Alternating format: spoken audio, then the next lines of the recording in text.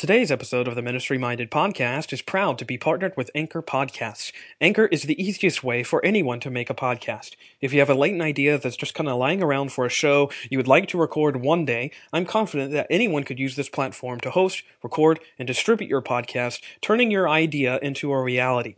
Anchor puts everything you need to be successful all in one place. You can start a new recording right from your mobile device. They also have convenient creation tools that allow you to edit your audio files so they sound crisp and great. Anchor also distributes your podcast for you, letting listeners find your show almost everywhere, including Spotify, Anchor Podcasts, Google Podcasts, and several others. And best of all, it's free. There are no hosting fees or monthly subscriptions or minimum listener counts, just an easy-to-use platform to get your podcast out there at no cost to you. Download the Anchor app or go to anchor.fm today to get started.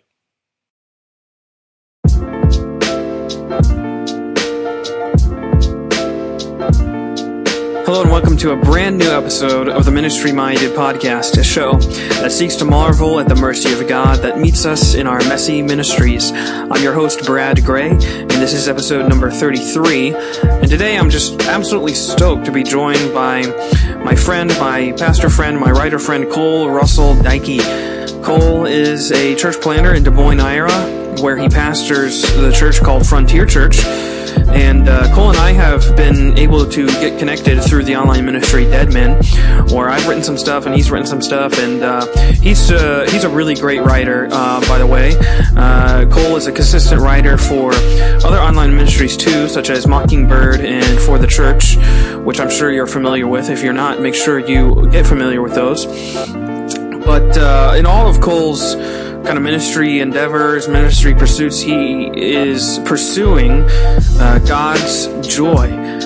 That's something that we speak to at length in today's episode, just how God seeks to wrestle us and impart His joy into us. Oftentimes that comes through by upsetting our dreams and sort of making our limits very apparent to us, by reminding us that we aren't God and He is God. And that forces us to rest in Him all the more. And I think this is just such a great conversation between Cole and I, talking about the gospel of God's joy, and talking about the ministry of Frontier Church and the ministry that they have there, which is a church that seeks to be the most joyful church in their community, which is something I love and something that Cole expounds on. But I just love this conversation. I loved talking with Cole and talking about the ministry and how he's serving the Lord in the Midwest, and how he, as a wrestler, was wrestled himself by God. I think you're going to benefit from this show. I think you're going to be encouraged by how the Lord wrestles us into His joy. So sit back and enjoy this one. Before we begin, though, today's show is brought to you by the Christian Standard Bible. The Christian Standard Bible offers an optimal blend of accuracy and readability, which inspires lifelong discipleship and helps readers make a deeper connection with God's Word. To find out more about the Christian Standard Bible, go to csbible.com. Now, for our guest today, Cole Dykey. All right, Cole, thank you so much for joining the Ministry Minded Podcast. How are you doing this afternoon? I'm good, Brad. I'm really, really grateful that you thought of me for this. I'll be honest with you, man. I've been looking forward to this all week, so I'm excited for the conversation, dude. Yeah, me too. I have been wanting to do this for a while, and I'm so glad that our schedules kind of worked out. I don't know about you and where you are in the United States, but here in Florida, it is gloomy and rainy and gross. So I hope you have better weather where you are. Yeah, well, so now is actually a perfect time for me to try and do this pitch and convince you to move to Iowa and help us plant this church, man. So, right here, it's like 76 degrees. I'm looking at a farm pond in Iowa. So, yeah, you teed me up really well for that. There you go, man. Maybe at the end you can give me your 60-second sales pitch or something. I don't know. Yeah. We'll see how that goes. Well, that's a good segue too. Let's just start right there, Cole. Just kind of introduce yourself. We'll just start with the basics. Just introduce yourself and kind of what you're doing in Iowa and kind of where you are in ministry there. Yeah. So my name is Cole Dykey, and the most important thing about me, and probably the best decision I ever made, is I'm the husband of Chloe Dykey. So I'm happily married now for the last couple years, and maybe the second most important thing about me is I help lead Frontier Church, which is a gospel-centered church plant that's located right here and right in Des Moines, Iowa. That's well, I guess now we're coming up on 2 years old. Nice. Yeah, yeah.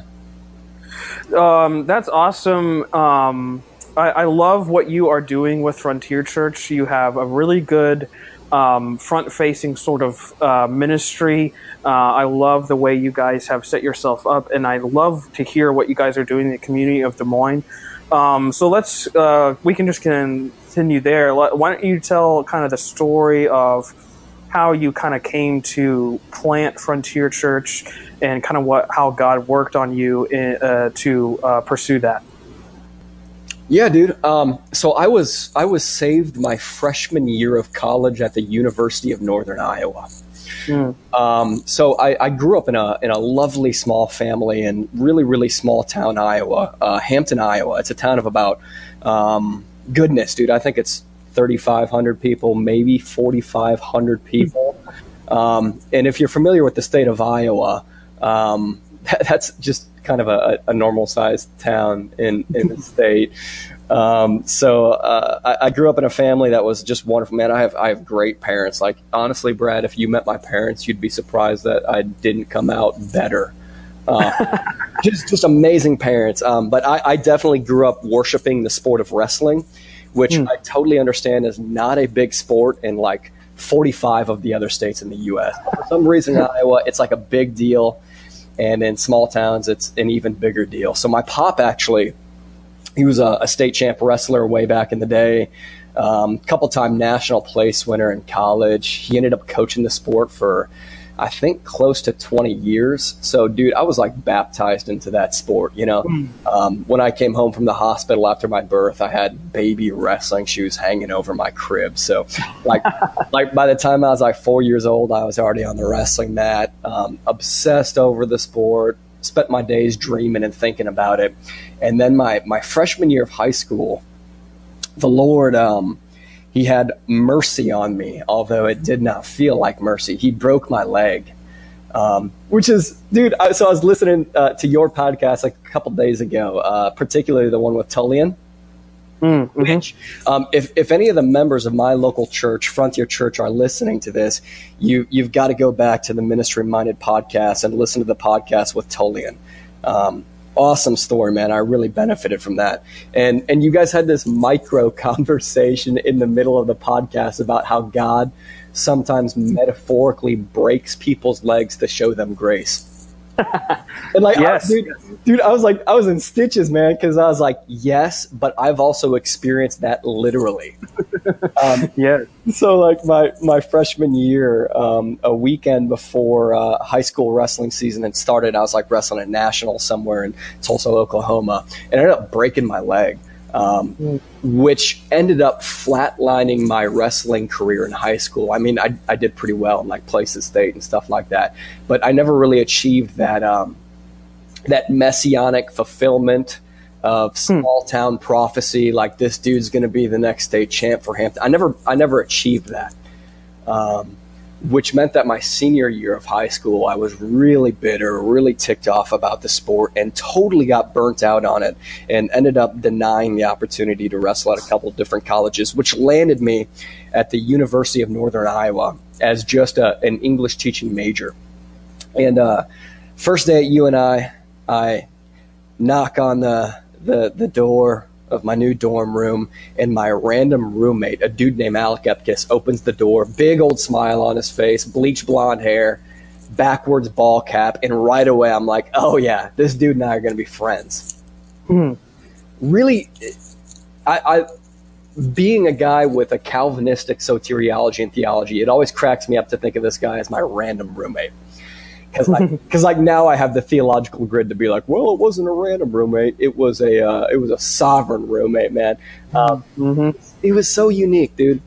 He was so similar to me, is so similar to me, outgoing, talkative, probably more boisterous than what's good for us. He also had a really similar experience in wrestling. And even though we had all these similar characteristics and traits, he was starkly different than me. And that forced me to ask some existential questions that I hadn't asked before, like, what does this dude have that I don't have? Why does he spend his Friday nights this way instead of spending his Friday nights this way? Why does he treat his girlfriend the way that he treats his girlfriend? Why does he continue to talk about Jesus, gospel, Bible? I'm an Iowan. I'm an American. I get this stuff already. And it really forced me into hot water. His friendship and his presence and his similarities and his differences like really forced me into hot water. And so maybe for the first time in my life, I got a Bible and began to read it seriously, thinking that I knew what was in it. Like, dude, I'm a Midwestern, morality, I get it, manners, I get it, I'm a pretty good kid.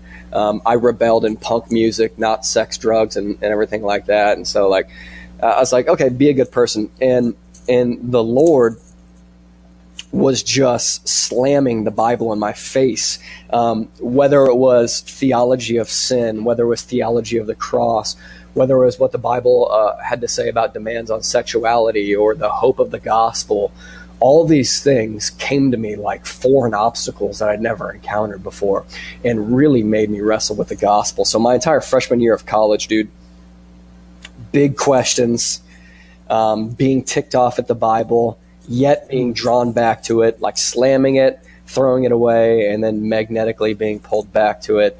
And the only way I can really describe it, Brad, is that it seems like towards the end of my freshman year, through continual exposure to the gospel in my dorm room, through gospel exposure, through church events and stuff like that in college, through personal Bible reading, it seems like the Lord just saved me in my sleep.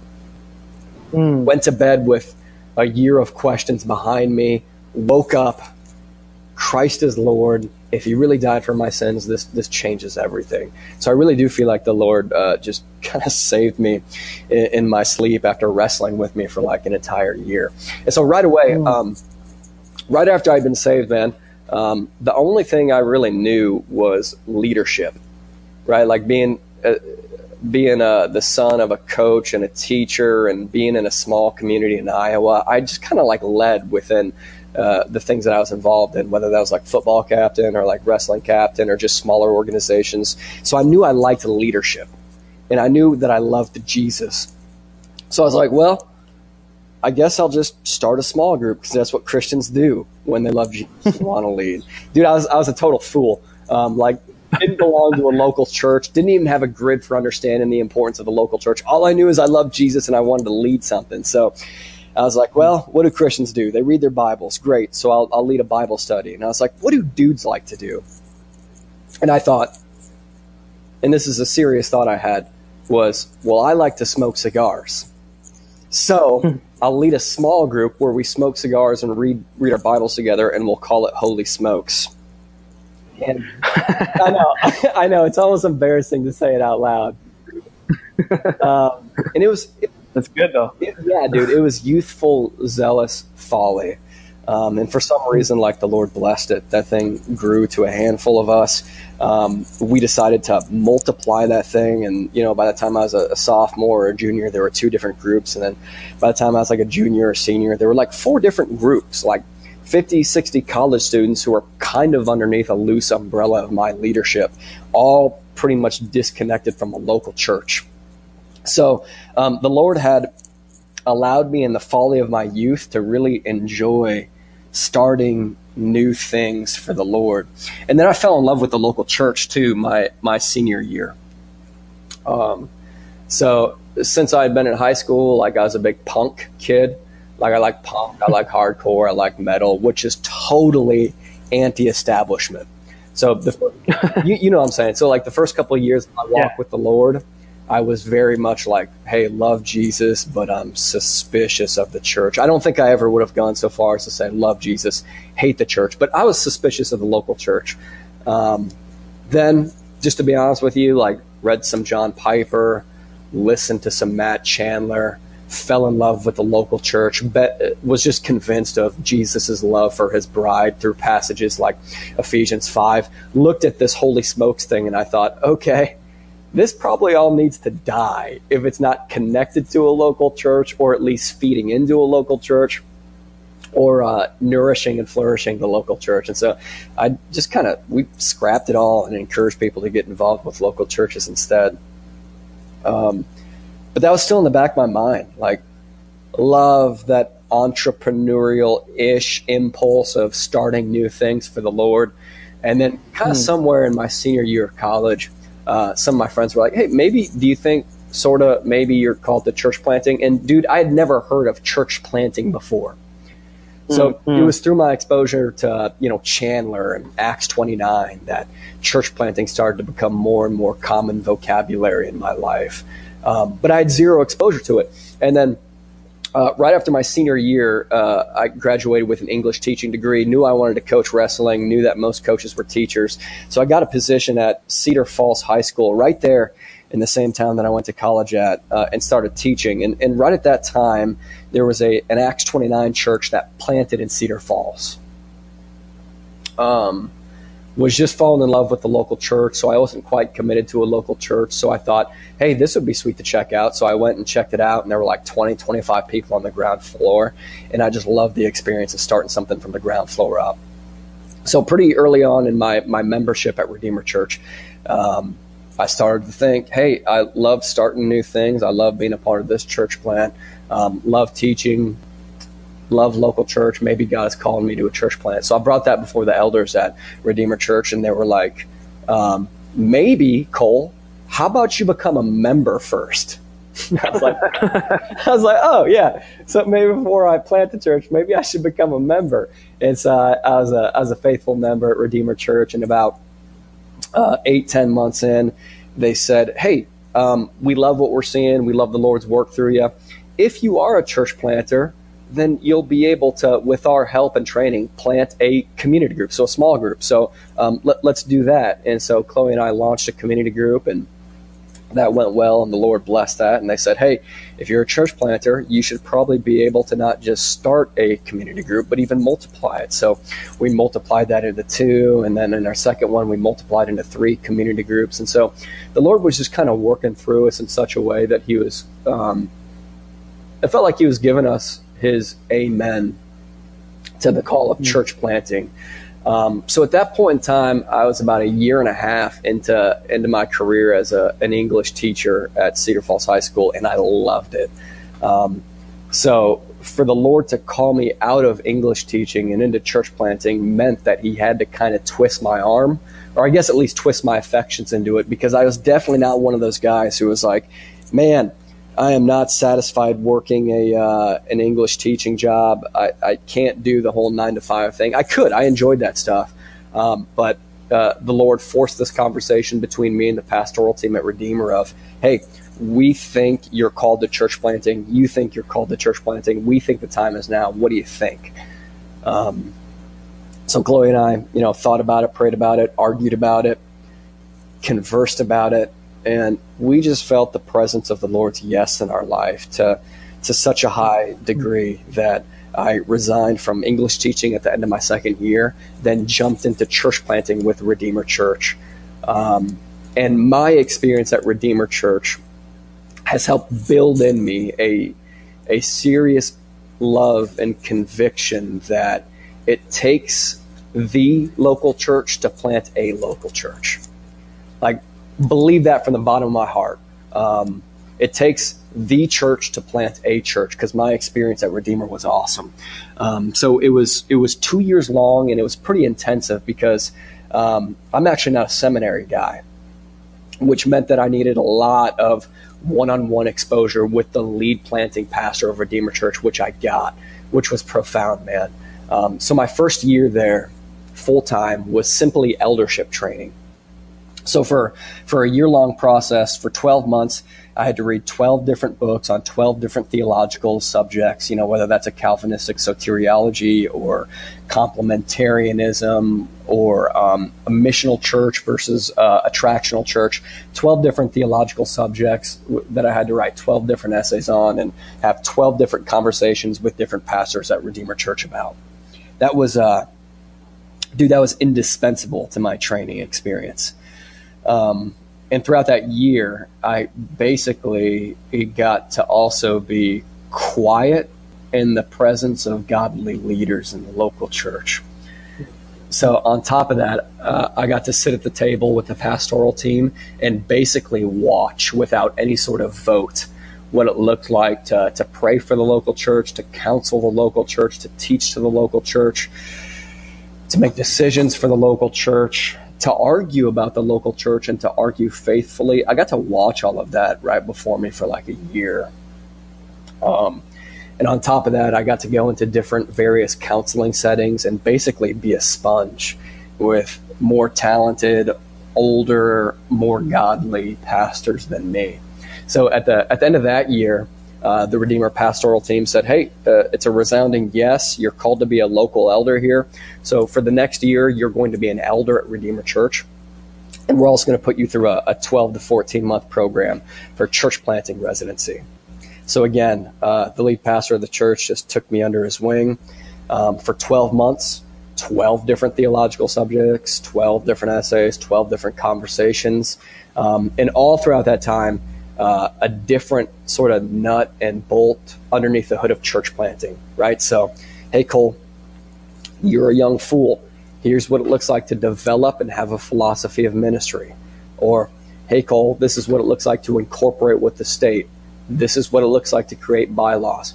Here's the use and the function and the how-to create a pastoral statement of faith.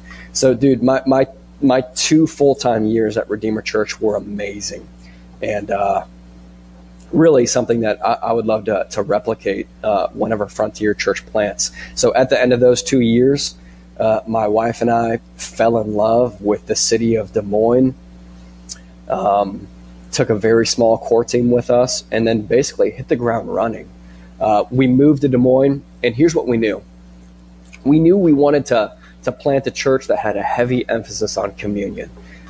So there's this whole like chicken or egg discussion within the church planting world of, do you launch the big gathering first and then kind of do small groups from that? Or do you do small groups first and let those build to Sunday gathering?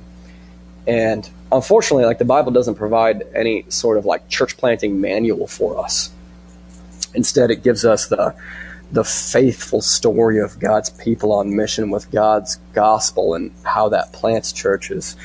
So there's not really a right or wrong answer to that question, but we knew that we wanted to be a communal church where when we worship together on Sundays, we were worshiping as a family and not just a collection of strangers. So it seemed really obvious to us that we wanted to start out by planting community groups, so basically missional communities.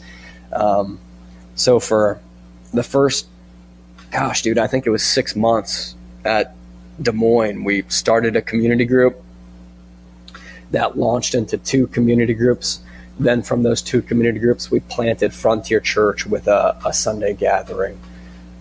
So for the first year, we met at a rock club, which was awesome. It gave us our bearings. It taught us what corporate worship with the people of God looked like for us. We got our feet underneath us.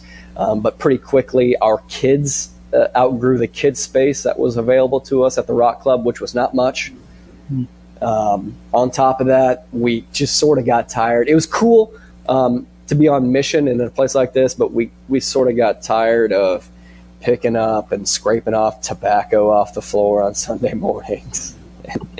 And the experience was great, but we were just kind of tired of throwing away joints on Sunday mornings. We had a bunch of kids crawling around there on Sunday morning. So we outgrew that space, and we relaunched at a jazz club in town. which doesn't sound a lot different, but it's totally different. Basically, we quadrupled our kids' space, and we have a cleaner worship facility to be in, which is where we're at right now, dude. So that was a really long way of telling you how I planted Frontier Church or how we got involved with that. But that's kind of the sweetness of the story. No, that's awesome, Cole. And I love your story. I love hearing kind of what's been going on with you. And I love the story, like exactly what you said about how God literally had to break your legs. And I just think it's so interesting that the different ways that God draws us. I think one of the cool things doing shows like this and talking with guys like yourself is, yes, the same grace is the same that saves us, but it manifests itself in a lot of different ways, and it's really cool to see how God drew you to Himself through that. I'm so glad you covered that. I was going to bring it up anyways, but and I love the story of you planting Frontier Church. It's cool, and it's amazing to hear how God has blessed and worked in your life through that ministry. One of the awesome things, if you go on Frontier Church's website, I think one of the coolest things about your church, I believe, is that one of your core foundations of your church is God's joy. And actually, it's one of the core tenets of your church is that I think it says somewhere that you aim to be the most joyful church in your city. I just think that's a really cool thing that is not, on a lot of other churches. Can you kind of explain that mission and why it's one of the sort of core tenets of your church? Yeah, man. So I'm glad that you find that life-giving. Yeah. So theologically, I'll just be honest with you. I've been deeply influenced by John Piper and everything that comes along with, well, not everything, but most of the stuff that comes along with the doctrine of Christian hedonism. It makes sense for me personally. Like, I've always been a pretty excitable guy. Like, I'm pretty tightly wired. I'm sort of like a spring that's been pushed together really closely. Joy and delight have always made sense to me. And so when Desiring God and Christian hedonism basically took a highlighter to the Bible and held my hand and showed me how God doesn't just tolerate our happiness, but in fact, He demands our happiness, and He even distributes it within His own character, that in the presence of the Lord is fullness of joy, and at His right hand are pleasures forevermore.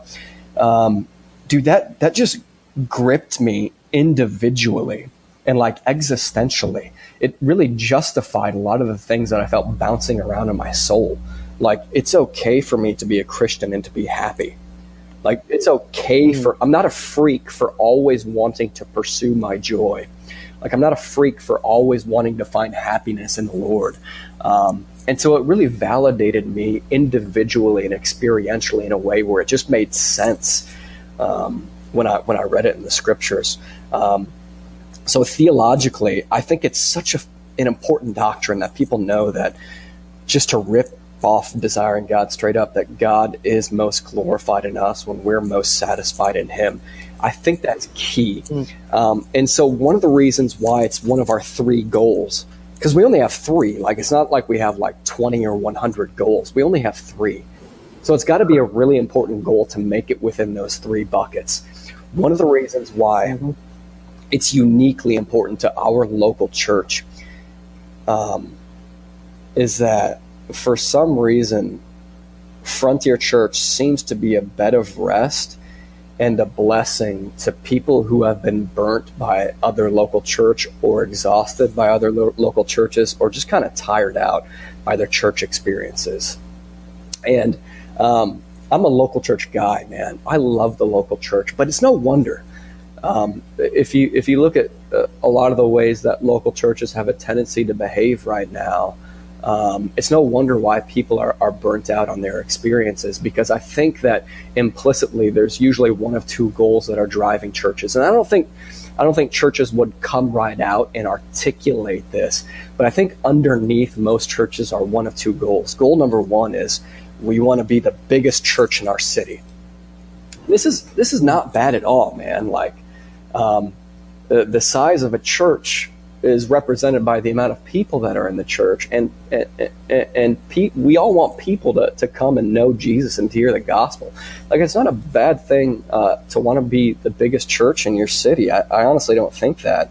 But if that's your singular goal and your driving goal, then you're gonna overstep what God demands of us from mission, and you're going to exhaust your people by putting a burden on them to try and grow your church through pyramid schemes or even missional strategies that are just going to burn out people. Like, Jesus is so clear that my yoke is real, but it's also light. And if you attend a lot of local churches, you would think that Jesus is a heretic because the yoke that the local church can put on people is sometimes a lot heavier than the one that Jesus puts on people. And it's no wonder if you're mainly driven to become the biggest church.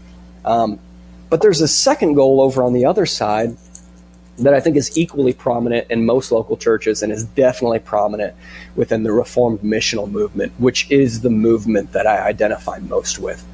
Love the Reformed missional movement.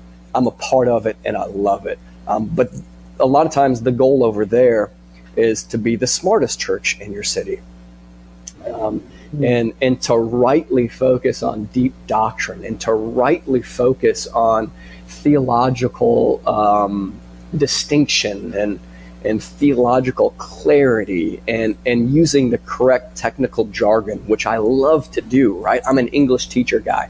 I think names matter. I think that jargon matters. I think that words matter. All these things are good, but sometimes you can prioritize systematic or technical theology in such a way that sometimes your church ends up sucking at mission. Or sometimes they end up just kind of being bad at reaching out to people, or sometimes they're just not that hospitable. And so that's sometimes the fault that happens when your goal is we want to be the smartest. And so pretty early on, when God was drawing burnt out people, like, dude, if you worshiped at Frontier Church, we are not a big church plant. We're shy of 2 years. Depending on the Sunday you're there, you might see 80 people, you might see 120 people. As a young adult church, we fluctuate on Sunday morning. So we're not a big church. And so I'm not the smartest pastor, and I'm not the most effective pastor. And I know that the church plant that I lead is not going to become the biggest church in the city, not by a mile. And it's not even going to be the smartest church in the city. And the people that God is bringing to us, I think they would get burnt out if one of those two goals drove us. So I thought, what if the way we answered that question was, we want to be the most joyful church in the city? Because when we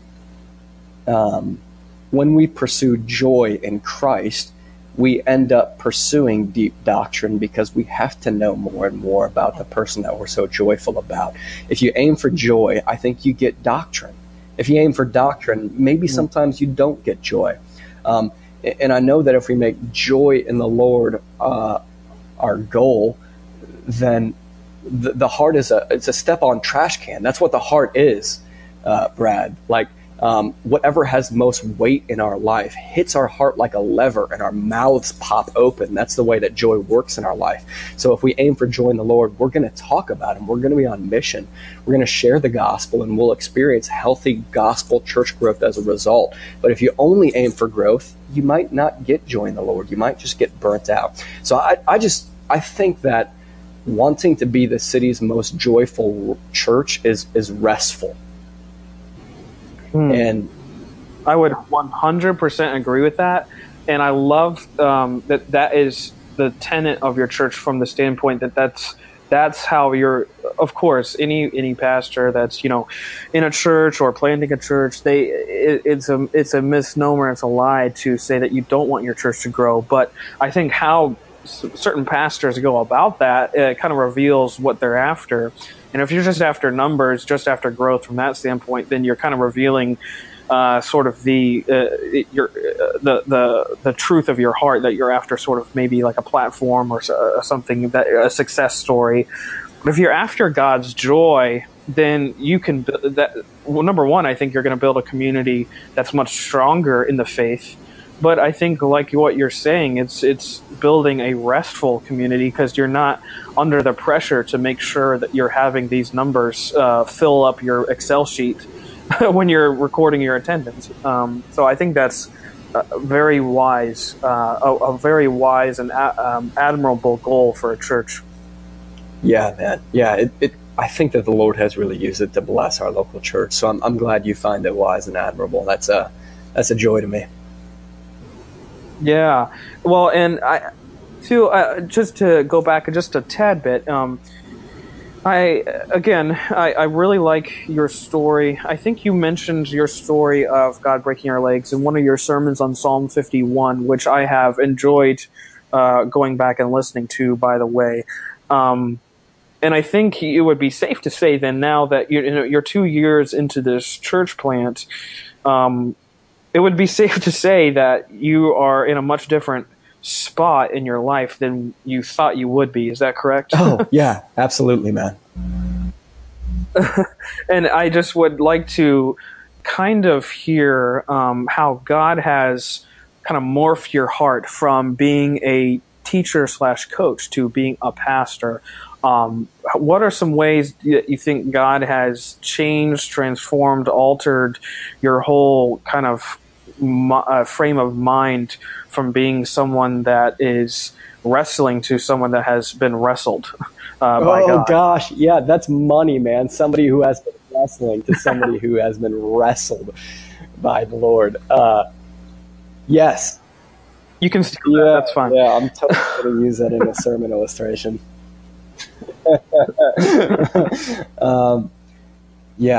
So there have been some significant things that have happened that the Lord has used to kind of put me in a chicken wing, to sanctify me more and more into His Son's image. I'll give you one example. When I transitioned out of English teaching and into full-time church planter preparation, I went through a church planting assessment in Chicago. That was a 2-day long assessment. My wife and I had a wonderful experience. We got to sit in a room with 4 to 6 pastors within that network who basically had been reading my mail for the last 10 months. Right? I filled out for 10 months, I filled out an application. Different theological distinctums, philosophy of ministry, how I would handle certain issues within ministry. Like I'd filled out the entire thing, man, and they had read that. So they knew who they were in the room with more than I knew who I was in the room with. And for those 2 days in the church planning assessment, my wife and I felt so understood, so cared for, so peered into, so counseled, and so known. We loved our experience in this church planning assessment, and we felt like it went really well. So it was a surprise to me, a big surprise to me, when a couple months later I got the phone call and the assessment came back, and I had actually failed the assessment, Brad. They said, we're not going to admit you into membership right now. And they had a slew of praises and encouragements for me, and they also had a couple distinct reasons why. Among those reasons why were a couple reasons like, you're a young man and you have not experienced sufficient failure to lead a church that's going to be filled with failures. This worries us. And bro, nobody had ever talked to me like this before. Like seriously, nobody had ever said to me, hey, the reason why we're not going to let you do this thing is because you haven't failed enough. I was like, what kind of upside down kingdom talk is this? And so, dude, I was profoundly impacted by that. And thinking back to it, what a God-given, God-provided gracious irony. Cole, we don't think you have failed big enough and quite enough to do this thing. So here's a big failure. And really, dude, it was a big failure for me. The local church that was going to plant me had to know about it. There were 4 individuals who had already moved to Des Moines and were living in Des Moines who I had to go and talk to and share that with and say, hey, you guys moved to Des Moines. I need time to figure this out. I'm sorry. Like, can you imagine how humiliating that conversation was? And I was so well loved in that process, man. And I experienced that part of what it means to be a human being is to be an object that other people have to demonstrate patience towards. Whether it was my wife, whether it was the church members at Redeemer Church, whether it was the lead pastor at Redeemer Church, or whether it was the people in our core team who had moved to Des Moines and didn't have a church. And so basically I had to bump back my my church planting plan by 4 months. 4 months turned into 6 months. 6 months turned into 8 months. And throughout those 8 months, dude, as you can imagine, I probably experienced more affection for the Lord and more maturity in those 8 months than I probably had in my entire life. And the Lord did some significant things in my life. Being a wrestler, being a guy who was a part of the Reformed missional movement, my mentality was very much, let's do fast things as quickly and as famously as possible. Let's plant churches that plant churches as fast as possible, that multiply community groups as fast as possible. And the Lord just kind of slowed that down and said, I love multiplication, man, but I also love health. So maybe slow down what your vision is to plant community groups and plant churches. And so as a result, like Frontier Church moves a lot slower than I initially thought it would. Our leadership process is a lot slower, and it frustrates a lot more of our people than I thought it would. But I think it creates healthier community groups, healthier leaders, and a healthier vision for the local church. So that's one significant change. Another significant change is, as I sort of slowed down and matured in the Lord, I think I got over myself a little bit more and more and began to find more theological affinity with the saints and the traditions that had come before me. And so I ended up developing a heart for things like confessional liturgy, which really... Brad, are you a part of a church that practices any type of confessional liturgy? Not in the sense that it's part of our corporate worship. I would say we're more of like an independent Baptist church as opposed to a Reformed Baptist church. Yeah, rock and roll, which is exactly the church that planted us. So I didn't get the idea of confessional liturgy from our sending church. It was like an individual conviction that I began to feel as I kind of grew in things like 1689 London Baptist Confession and how it functions or doesn't function within a local church gathering. And what I started to learn was, I'm a young man, dude. Even right now as I'm speaking, I'm only 29 years old, which means that I'm going to draw a lot of young men and a lot of young people within my church plant. And one thing that I am certain of is that being a young man or a young adult in the year 2018 means being unrooted. You know, unrooted to a spouse, unrooted to a local church, unrooted to a theological tradition, unrooted from your family, having a low value of rootedness. So I knew that being a young guy, I needed to think more strategically about healthy ways of more deeply rooting young adults who probably have a low view of the local church and a low view of theological tradition. And so kind of out of that idea, I thought, well, confessional liturgy seems to be a great practice to root people within a much bigger movement and a much bigger family than just what you're doing. And again, confessional liturgy is one of those decisions we've made as a local church that have frustrated a lot of people. You know, it's like, dude, this feels like my grandpa's church, or like, this feels like my mother's lifeless church, or are you guys Catholic? What's going on here? But those who have tolerated it and stuck with it, I think have found fruits and have found a place in our local church and have become rooted in ways that maybe they haven't experienced with other local churches.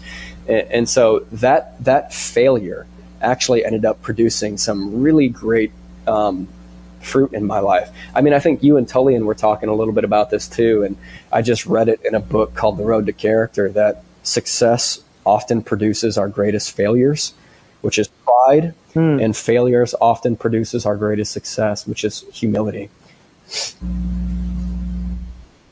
I think that's so true, and that's a great mentality to have. And I love the ideas of God slowing you down. God is slowing you down either through breaking your legs or causing you, or allowing you, I should say, to fail. I'm familiar with that reality. A couple of years ago, I was being very busy in ministries and all these sorts of things, and God allowed me to tear my ACL. And that's something that definitely I can look back on now. God was telling me, slow down. You're doing too much. Allow me to do the work for you, because you're working too hard by yourself. And I think that that's a healthy way to look at ministry, especially, as you know, as a lead pastor. There's a lot of pressure that you can put on yourself. You can start pressing. You can start trying to force and make things happen. And I think God, as you said earlier, he has a yoke, but it's light, and he wants to be the one that carries it. He doesn't want us to kind of get the spotlight, so to speak. So I love that he has worked that on you, and because I think it will help, especially as you go on in your ministry career, to know that now as opposed to later. Yeah. Another thing I wanted to talk to you about was your writing. I have loved to get to know you through your writing on places like For the Church or Mockingbird or Dead Men. I have really enjoyed getting to know Cole the writer as well as Cole the pastor. So talk about how you kind of approach writing an article or a blog, and kind of what your philosophy is behind that. Yeah, man. So it's actually a little shadier than you'd imagine. I'm going to explain that to why I picked that particular phrase in just a second. But when I was a church planting resident at Redeemer Church, I wrote a couple pieces that weren't really for anybody.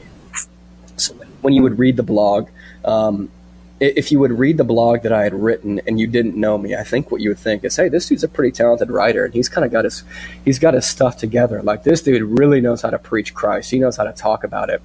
But I noticed that the people who were close to me, when they would read those blogs, and it was really just a couple of them, felt like they were reading a blog that was written by a guy that they didn't know, because they knew what it looked like to actually sit underneath Cole Dykey's preaching, which is underwhelming.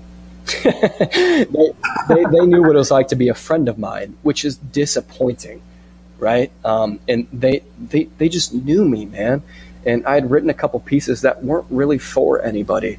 And so after I planted Frontier Church and started to miss English teaching and miss writing, and knew that God wanted me to continue to write, I knew that whenever I wrote an article, I wanted to write it for people I knew who were close to me. And I didn't want to write like disembodied articles that weren't for anybody and made me sound like I knew what I had together. So that means that like everything I write, whether it's for, Dead Men or like Mockingbird or For the Church or whatever, I always want it to come out of a real experience that I have with my church, which means that most of the stuff I write just ends up coming out of my sermons, something that really strikes or impacts my church, and something that maybe I want to expand upon and make even more clear or even more powerful for my church. So literally, dude, everything I write is for my church, which meant that right away, our website, Brad, it had its own native blog within it. And I would write blogs on there. And just to be honest with you, man, like it's not the fault of my church at all. And I don't think it was my fault. But like my church just wasn't really that interested in reading my blogs. I'm just going to be honest with you. Like the people who are close to me don't think, now that's a dude who I want to read his writing and know his thoughts. They're like, yeah, he's just like a pretty normal dude, normal pastor. And so what I learned was, and this is what I mean by shady, what I learned was if I outsourced the blog to like for the church, all of a sudden like my church members would be interested in it. They'd be like, well, if it's good enough for like Jared Wilson, then it's good enough for me to read. Let's go check this out. And so I think that's a really cool thing, man. And so I learned that I could sort of utilize some of these other platforms in order to reach my church members. and so I hope, Brad, what you've experienced, like when you've read my writing, is that everything I write, I try to ask myself, like, where's the blood? Where am I bleeding a little bit? Where am I being weak? Where am I confessing? Where is maybe like where is Cole giving his gifts and his self at the same time? So that's part of my process. I have my wife in my imagination when I write. I have the members of my local church in my imagination when I write, and I never want to like speak in such a way or preach in such a way or like write in such a way where my wife reads it or my church members read it and think, who is this guy?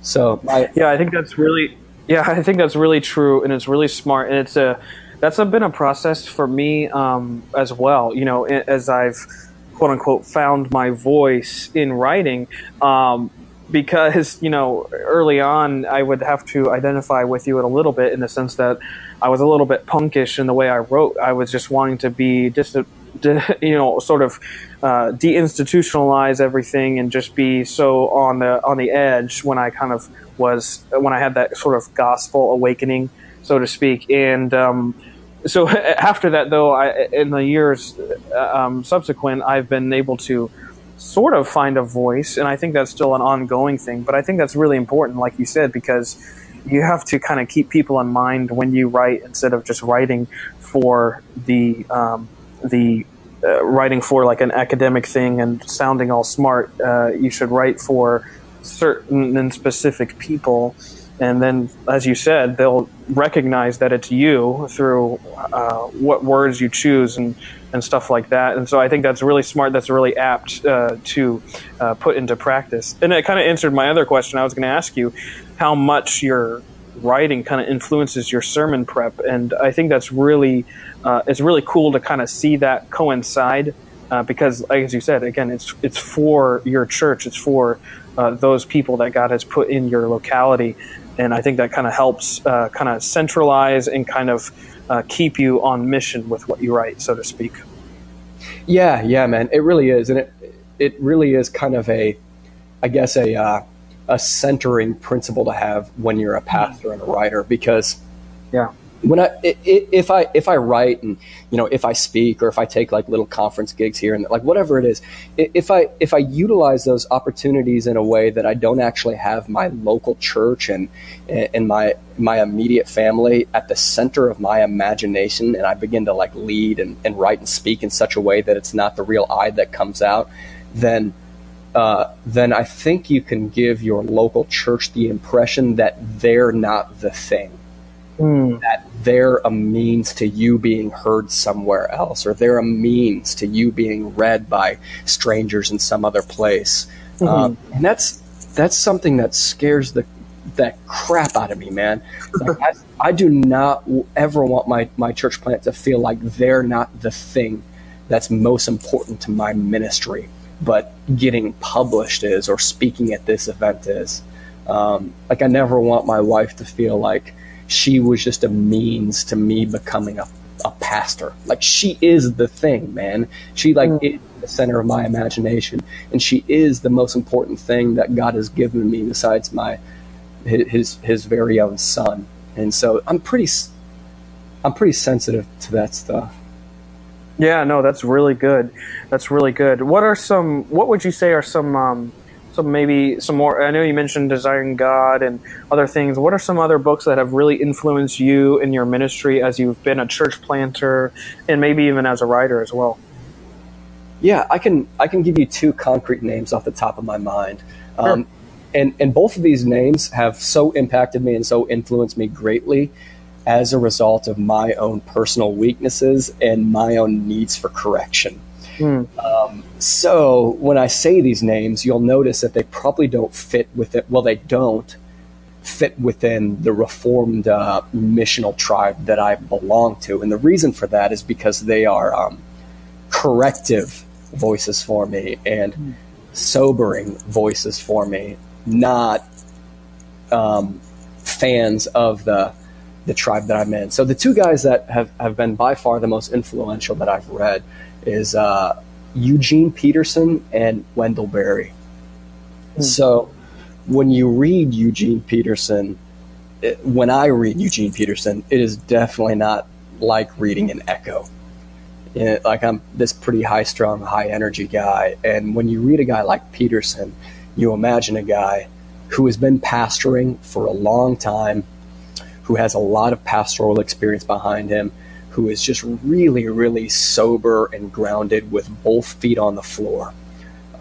So his pacing of ministry, his attention to the little details in his church, the way that he thinks about his church members and the things that he does as a church leader, even though I have theological differences with him, have like deeply impacted the way that I think more about my church members. For instance, I never would have been a handwritten letters to the congregation pastor if it had not been for a guy like Eugene Peterson. Right? I'm more naturally prone to, I'm going to be a preacher, teacher, let's develop and train leaders, and like, let's multiply them. And a guy like Peterson enters my mind and kind of forces me, or at least suggests, like, hey, what if you also did some small, unrecognizable, unnoticeable things that had very little logistical fruit, like spending time writing handwritten prayers and letters to your church members? So stuff like that is super corrective to my pace and in my own ministry. And the second guy is Wendell Berry. That dude, have you ever read Wendell Berry? No, I have not, actually. Oh man, you got to give me your address. I'm going to buy you a couple books and send them your way, bro. You got to read it. He calls himself a guy who takes the gospel of Jesus seriously. The gospel is not the subject of his writing. Whether or not he's regenerated and is on mission with the local church, dude, I don't know. But he writes mostly about small town life, mostly about belonging to the local town and to the local community and farming. So you're a writer, so I'll try and bait you into reading by Wendell Berry by saying this dude, he's like one of the best living writers I've ever read. Just technically, you're gonna get like the color and the style and the imagination of a John Steinbeck, also married with like the simplicity and the terseness of a Hemingway. So you got to read this guy. But nevertheless, as he talks about and writes novels and short stories about what it means to belong to a local community and what it means to husband a farm and to stick with that farm and to care about the soil conditions of the farm and to farm skillfully, it's impossible to not read that and also have your pastoring influence and your preaching influence. So those are two guys who have deeply shaped my own writing and preaching and thinking. Awesome. No, I'm going to give you my address after we're done talking today. Heck yes. Sort of as we wrap up now, I want to ask you one last sort of question. The thrust of what I do on my website and what I do here through this very podcast is kind of bent and geared towards young guys who are either in or thinking about the ministry. And so I would just ask you, if you were given sort of an audience of young men and were allowed to say one thing to them, what would your one message be to that group of guys?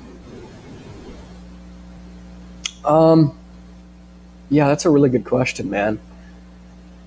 Lately, I've been thinking a lot about, and I've been talking a lot with some of my staff guys here or church leaders about the concept of limitations. And I think it's really good that people talk about knowing your limitations. And I think there's a lot of value and there's a lot of merit in that. And if you're a young man who's in ministry, or if you're a young man who wants to get into ministry, dude, you have a lot of limitations. You have limitations on experience. You're not going to be able to speak into the experiences of older church members who are walking through cancer. You're not going to be able to speak experientially into that. You have a lot of other limitations, like knowledge, and you have a very limited intellect. Your skill is very limited. Like I've heard it said that you got to preach 500 sermons before you even preach a good one. So you have a lot of limitations on you. And as much as I like the phrase, know your limitations, I don't know that it's sufficient, because a lot of guys know their limitations and still extend beyond them and just make a train wreck out of their life. So I think the key, and what I'd say to young men listening to this, is to love your limitations. Like, dude, love the fact that your skill is limited. Like, don't freak out and try to develop your skill as fast as you can, and as a result, ignore and neglect your church members or your friends. Like, love that limitation and let the skill come at the timing of the Lord. You're limited in your reach. Like, if you're a young man, you just don't have very many people listening to you. You have a really small platform, and a lot of people shouldn't listen to you, and your platform should be really small. And so don't despise that limitation and ignore your wife and ignore your church and try to expand your platform beyond what's appropriate for you right now in life. Instead, embrace those limitations, and you have to know that limitation is not just God's grace to you, but it's also God's grace for you. Like, God has ordained limits upon himself that are now your greatest hope. Like the Bible says that God cannot abandon you anymore. He will not abandon you anymore. And that, if the Lord had not imposed those limitations upon himself, he might abandon you. But instead, he has chosen to be faithful to you. In fact, the Father has promised his very own Son to you, and he has promised you to reward the Son with. And he's said, I'm not going to forsake you. I'm not going to abandon you, because by forsaking you, I would forsake my very own Son. So I have chosen you, and I have chosen to stick with you, and I'm choosing to give you to my Son. And that's a beautiful thing, man. Amen to that, Cole. Cole, I just want to say thank you so much for taking your time out of your day and coming on the podcast today. I really appreciate it. There's a lot I'm going to chew on after today's conversation, so thank you again. Appreciate what you do, and I will be praying for you in the ministry of Frontier Church in Iowa. Hey, thank you, brother. Like I said earlier, I'm really grateful that you thought of me, and I've really enjoyed reading your writing so far and getting to know you little by little a long ways away here in Iowa. So blessings to you, man, and I'll be praying for you and the Ministry Minded podcast and Grace Upon Grace and your future ministry endeavors, bro. Thanks again to Cole for being today's guest, and make sure you read the blog notes for this show and check out all the great resources that are listed there. Avail yourself of those. But that's it for today's episode of the Ministry Minded podcast. Thanks so much for listening. If you like what you just heard, be sure to follow the show on Twitter @_Ministry Minded, @_Ministry Minded. You can also subscribe to the show on iTunes, on SoundCloud, and on Google Play. Thanks again to the Christian Standard Bible for being the presenting sponsor. And thank you, as always, for listening and commenting and subscribing. I'll see you on the next episode. Blessings.